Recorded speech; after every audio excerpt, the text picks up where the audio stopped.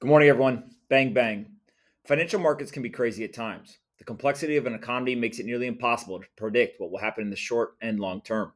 Humans are really bad at dealing with uncertainty, specifically when there's a dopamine driven feedback loop of volatile price movements thrown in their face every few minutes. Let's use Bitcoin as an example. On at least 6 occasions last year, the digital asset fell in price more than 20%. There was a 50% drawdown in approximately 95 days, which was the fourth time in 4 years that Bitcoin had fallen by 50% or more.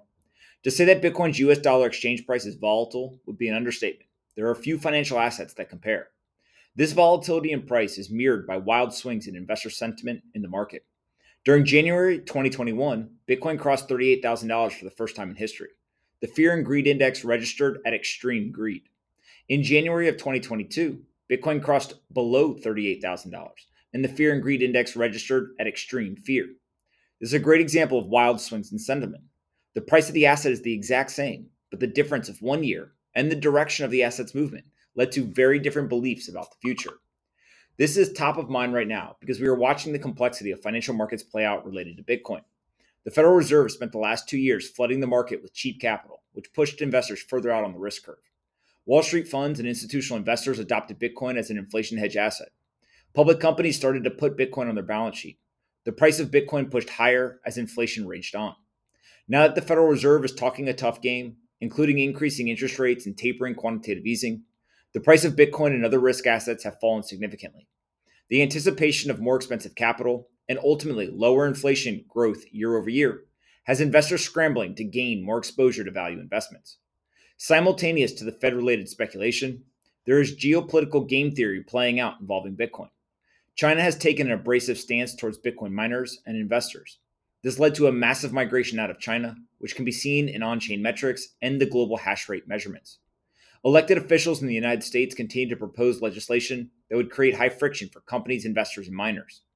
El Salvador has leapt onto the global stage by embracing Bitcoin in a major way. They are buying Bitcoin, building Bitcoin ATM networks, launching Bitcoin software products, creating a Bitcoin city, and raising capital through a Bitcoin backed municipal bond. The various approaches of China, United States, and El Salvador have been playing out for months. A new entrant to the global game theory is Russia. Their central bank has taken a fairly adversarial position to the industry, including a proposed ban on crypto trading and mining. It appears that Russian President Vladimir Putin disagrees with the central bank and has reportedly signaled his support for a proposal from the finance ministry that would allow crypto mining and trading, but in a heavily regulated manner. Price volatility, sentiment swings to the extreme. Some countries embracing Bitcoin, other countries attacking Bitcoin. The Fed saying one thing, but doing another. There's uncertainty in the market. No one knows what is going to happen. It is easy to be fearful. It is easy to get distracted. The world is moving fast. How can you possibly keep up? Well, maybe you don't have to try. The beauty of taking a long term approach to investing is that you can live a less stressful life.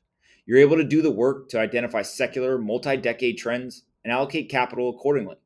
Barring some significant invalidation of the thesis, a long term investor can then focus on dollar cost averaging into the investment over time. MicroStrategy's Michael Saylor was on Up Only TV yesterday, and he clearly articulated his Bitcoin strategy. Kobe, one of the hosts of the show, asked him, "Is your strategy you just don't give a shit? You're buying Bitcoin no matter what?" To which Saylor answered, "Yeah." This may seem crazy to the ill informed eye, but the conversation evolved to unpack this even further.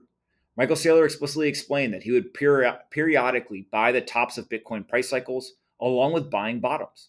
When you are dollar cost averaging, it is impossible to know whether you are buying the top or the bottom. But if you have a long term view, you don't care. You simply continue to convert your currency into the asset of choice. Regardless of what is happening in the world, a long term Bitcoin investor will continue to simply dollar cost average. Geopolitics, noise. Fed decisions, noise. Wall Street adoption, noise. Sentiment, noise. Price, noise. The key to generating outsized returns over decades is to ignore the noise. Focus is a superpower. You lead a less stressful life. You don't get distracted. As Warren Buffett once said, our favorite holding period is forever. Many investors in modern markets could benefit from understanding this advantage. Hope each of you has a great day, and I'll talk to you tomorrow.